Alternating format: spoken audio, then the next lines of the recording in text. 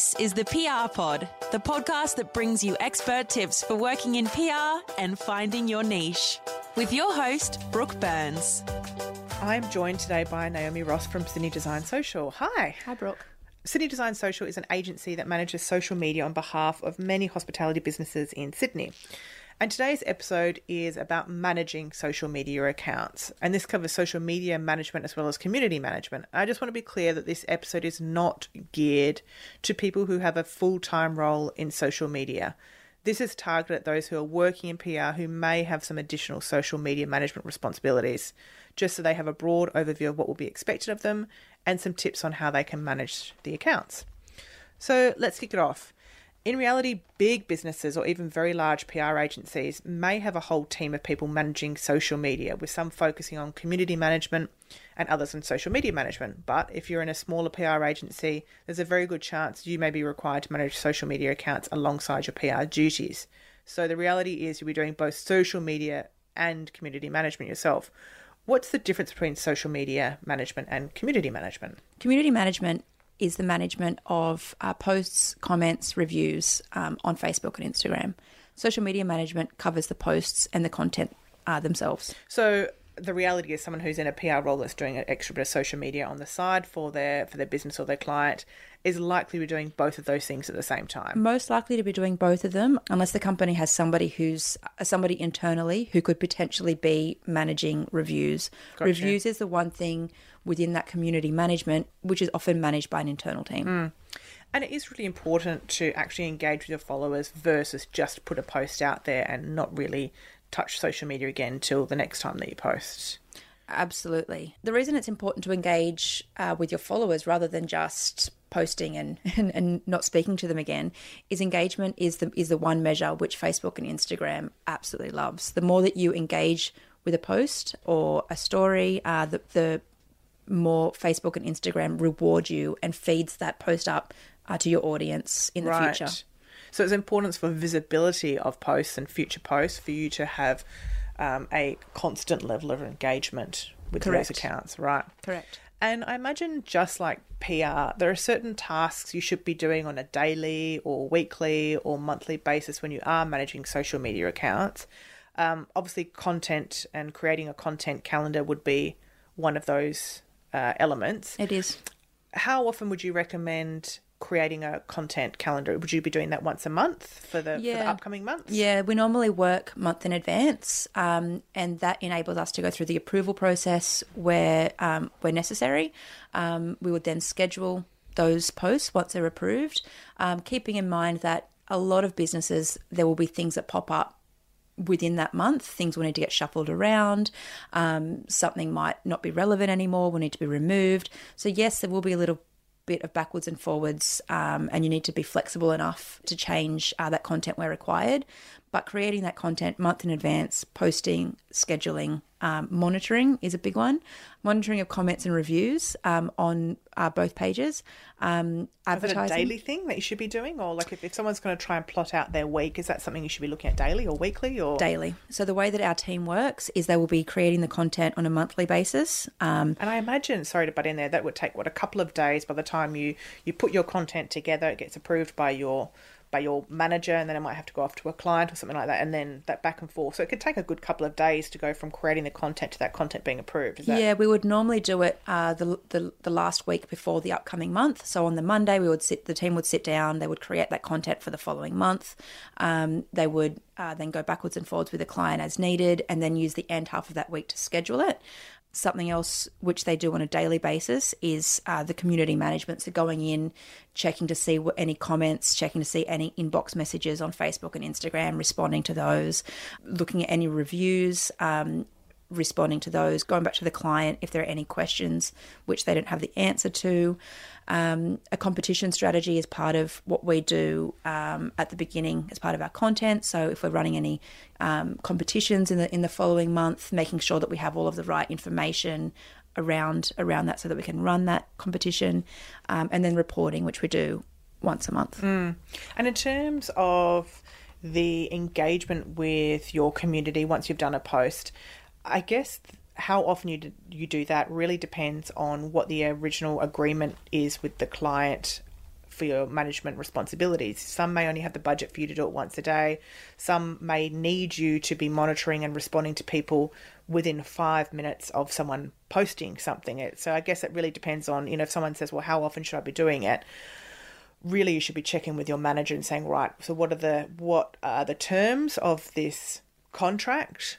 Is once a day fine? Should I be checking it multiple times a day? Because if you spend 10 times a day checking it and responding, but your agency or you're not being paid to do that amount of work, then that could cause issues. That's right. Something else which would be part of that as well is there might be a reason, there might be an event coming up, for example, and you might be managing RSVPs.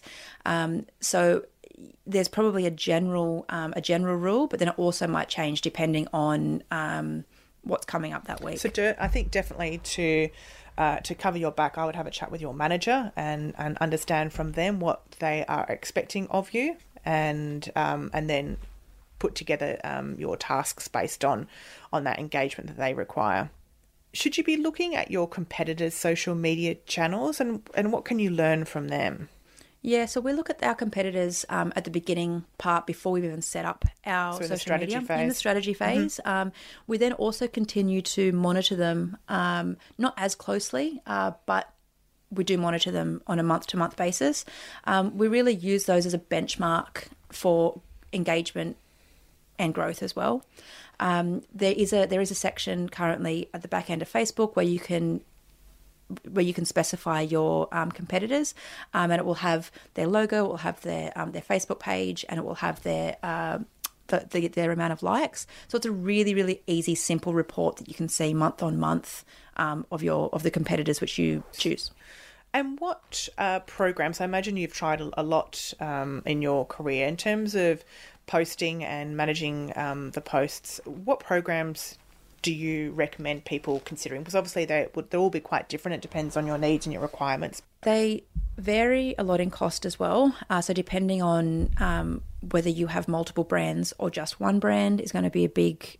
So let's say you've just got one brand. What are the ones you should perhaps have a look at? If you have one brand, I would actually look at Facebook Creator Studio, which is run by Facebook itself. Mm-hmm. We currently use Agorapulse for multiple brands. So it's cost effective if you've got quite a few of them. It's cost effective. It wouldn't be for one. For one, possibly not. You might not need it if you're managing one social media channel. You may not necessarily need an external platform, because the way that Facebook has been going the last couple of years is almost bringing in everything you need and offering it as its own standalone tool. Once you get up to managing multiple accounts, it becomes very difficult. You want a central inbox, for example. You might want to be able to see your content calendar, but then also you have the budget generally to then pay for those. Later and Hootsuite are ones that I've come across before. Correct. Are there any pros and cons between those types? There are. Cost is a big one. I'm going to continue coming back to that. Also, scheduling on Instagram. All of them have their pros and cons, and it really depends on what you need it for, how many times you're posting per week, how much advertising you're using. Some of them aren't able to run ads or boost your posts through, so you then have to go back and do it through Facebook anyway. Right. So that's where Facebook Creator Studio is kind of your best bet. It's worth exploring. Yeah. Okay. So when you are managing the social media channels on behalf of a client, and obviously the engagement with your community is part of that, should you pretending to be the brand? Should you be identifying yourself by initials? How should that work? It really comes down to the tone of voice of your brand, and who it is that you've decided you are. For all of our clients, generally we speak on behalf of the brand, because we are speaking on behalf of the brand. We're answering as if we were them. In some sales instances, a lot of fashion brands, online stores, things like that, really big global companies will normally have a name like ASOS Naomi or ASOS Brooke to differentiate, and that is also then part of their community management strategy, in that each of their team members have their own personality almost. Yeah, okay, that does make sense. One of the things you will be required to do is to respond to something that is a little bit negative on social media. So it could be someone saying they don't like the texture of a new moisturiser, which is just an opinion, or that the service they received in a bar last night was bad, or it could be part of a much larger issue, such as multiple people commenting on the fact that your brand has called their new product something with racist undertones. So I get that you obviously need to adapt your responses to the issue, but what should the considerations be before you post a response? When we're going through the strategy stage at the beginning, before setting up our Facebook accounts, or before we begin managing those, or before we begin our community management, we set up a template which we get signed off by our client. This ranges from almost your 1 out of 5 stars all the way up through to your 5 out of 5 stars, and we go through what our plan of attack is. Should we be receiving a really, really negative review? Within that, there are a couple of subcategories. So there's the ones where it's like 1 out of 5, but they don't leave a comment. That's for us. We're then going to go in and probably try and find out more information as to, okay, well, why was it that you only gave us 1 out of 5 stars? We would love to find out more. We would love to be able to understand why you didn't enjoy your time with us or didn't enjoy this product, so that we can work on making it better next time. That's kind of the lower end of that 1 out of 5 star. You kind of then go up in a scale. So the next step might be that they didn't like something and it's a personal preference, all the way up to, as you've mentioned, something that might have racist undertones or might be downright terrible. Within that document, we very clearly state where that fits, and we'll have a plan. For those incredibly sensitive matters, we would generally then go to our client and let them be aware of the issue and ask them, do you know anything about this person? Do you know anything about this product? Is this an issue which you've had before? Ask them the question and get as much information as we can before we go back and respond. Our first goal, whenever we're dealing with something negative, is to take it offline as soon as possible. We don't want the review section of our brand on the Facebook page to become this all-in kind of slogfest. On the flip side of that then, when it is a rather large issue, I guess you want to be seen as addressing that issue. We do, yeah. At what point do you kind of take it offline and then come back in if there's been multiple people commenting on stuff and then readdress it? Like, we would normally acknowledge the fact that multiple people have said something, for example. You don't necessarily need to take responsibility for those things. I think there's a difference between saying we recognise there's been a lot of complaints, or there's a lot of people that are unhappy in this instance, and then go in and speak with the managers, get to the bottom of the issue, and then if it's necessary, you might need to release a press release or release a post addressing that issue if it's something really, really big and important. Never just go in and block people, delete them, try and sweep the issue under the rug. Use Facebook as an opportunity, and Facebook reviews as an opportunity to listen to your audience, listen to what people are saying, and make yourself better. So I guess as part of that, crisis communication, or those kind of negative response strategy, when you're putting that together at the start of the campaign, you should also, address with your client or your manager what's an appropriate amount of time that everyone agrees on that you should be responding to something. Again, if you're only managing an account and you're only checking in once a day because that's what you've been told to do, there's a very good chance something could be up for 24 hours before you see it and can address it. So you just need to make sure that that's okay. Or if something negative comes through, do those things need to be addressed more quickly than you would address something else? Yeah, we would. The way that we work is we currently look at our reviews twice daily, so once in the morning and once early afternoon. That allows us to avoid anything sitting online for too long if it is incredibly negative. With that being said, in that afternoon batch, once we check the reviews, if there's nothing, if it's part of the contract to only look once daily or answer once daily, you don't necessarily need to respond to all of those reviews that afternoon. They could wait till the next morning. So it might be that even though you're only responding once a day, you just do a casual check-in, which might only take you a minute or two. But from a client's point of view, it shows that you actually do really care about those reviews. So I guess then the best thing to do is to put together and brainstorm what are the potential negative things that could come up, whether it's a product and they don't like the texture of something, or something's given them a rash, or, whatever it may be, and formulate with your manager and or your client what things you are approved to respond to using a set. And obviously you don't want to be just repeating the same copy all the time, but, a kind of a set response. And from what point on do you need to then refer back to that manager and client and get their approval on how you respond on stuff. So that's really important to set up from the start. You've touched on this already, but to dig down a little bit more, in terms of blocking followers or deleting comments, when should you be doing that, or should you never be doing that?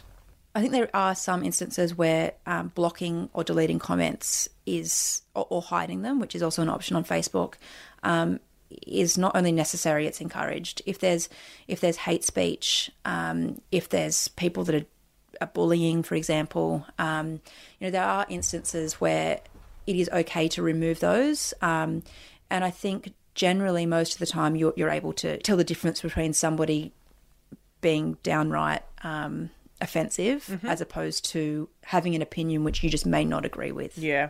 And you should be able to Google those guidelines, I imagine, quite easily, can't you? And work out what Facebook allows and what they don't allow. Because you can also report people, is that right? That's correct. You can report. There's guidelines around how often they need to be. They are, and there are different categories. So if you click on report, it can come through and all the different, it kind of filters through on a step-by-step basis as to why you want to report those people. You can then choose to block them from your own personal account. I guess as a general rule of thumb, you don't want to be blocking and deleting people. No. Unless they have done something which, is completely, like you said, offensive, or they're not adhering to the guidelines of that group or whatever you've kind of set out before. If you just start blocking people because they don't agree with the new colour of your product, or they've just got a differing opinion, that's not good enough. No, it's definitely not good enough. Facebook has some really clear community standards on their website. They themselves will remove quite a few things, even if you don't report it. So they'll just come in and remove a comment or a post, or both. So things like hate speech, which includes content that directly attacks people based on their race, ethnicity, origin, religion, sexual orientation, sex, gender identity, serious disabilities or diseases. All of those things Facebook will pull down automatically. If you ever see something that you think violates their policies, then that's when you can go in and report it. And more often than not, Facebook will then pull them down as well. Is there much of a difference between commenting from the user perspective across Instagram or Facebook? Are people more likely to type out a response in Facebook because the nature of that platform is a little bit more copy oriented than Instagram, or not really? Yes and no. Really, it just depends on the type of content that's being posted. So if you look at Facebook as a platform, there are a lot more news sites because you can then link to the website. So typically there would be a lot more engagement on those posts because there would be more news sites on Facebook than there would be on Instagram. With that being said, Instagram can still blow out massively with trolls and the like, and there are the options on both to turn off comments. Okay. We are going to cover reporting for social media in another episode, but I just want to touch on it very briefly now, because it's your reporting that will make it clear to you how that social media account is tracking, what your engagement's like, whether your followers are increasing or decreasing. And I imagine there are times when there may be a dip in engagement or a reduction in number of followers, which is apparent in a report, which could be for a number of reasons. At what point do you start to change your approach or your strategy or your ads versus just monitor? We monitor our accounts monthly, and if we can't see a reason why something has either dipped or grown, we will look at it really, really closely. For example, we know that typically the week after Christmas, for example, between Boxing Day and New Year's Eve, generally people are kind of a bit maxed out from spending so much family time. They might be going on holidays. Typically, they won't be online as much as they might be at other times in your standard week.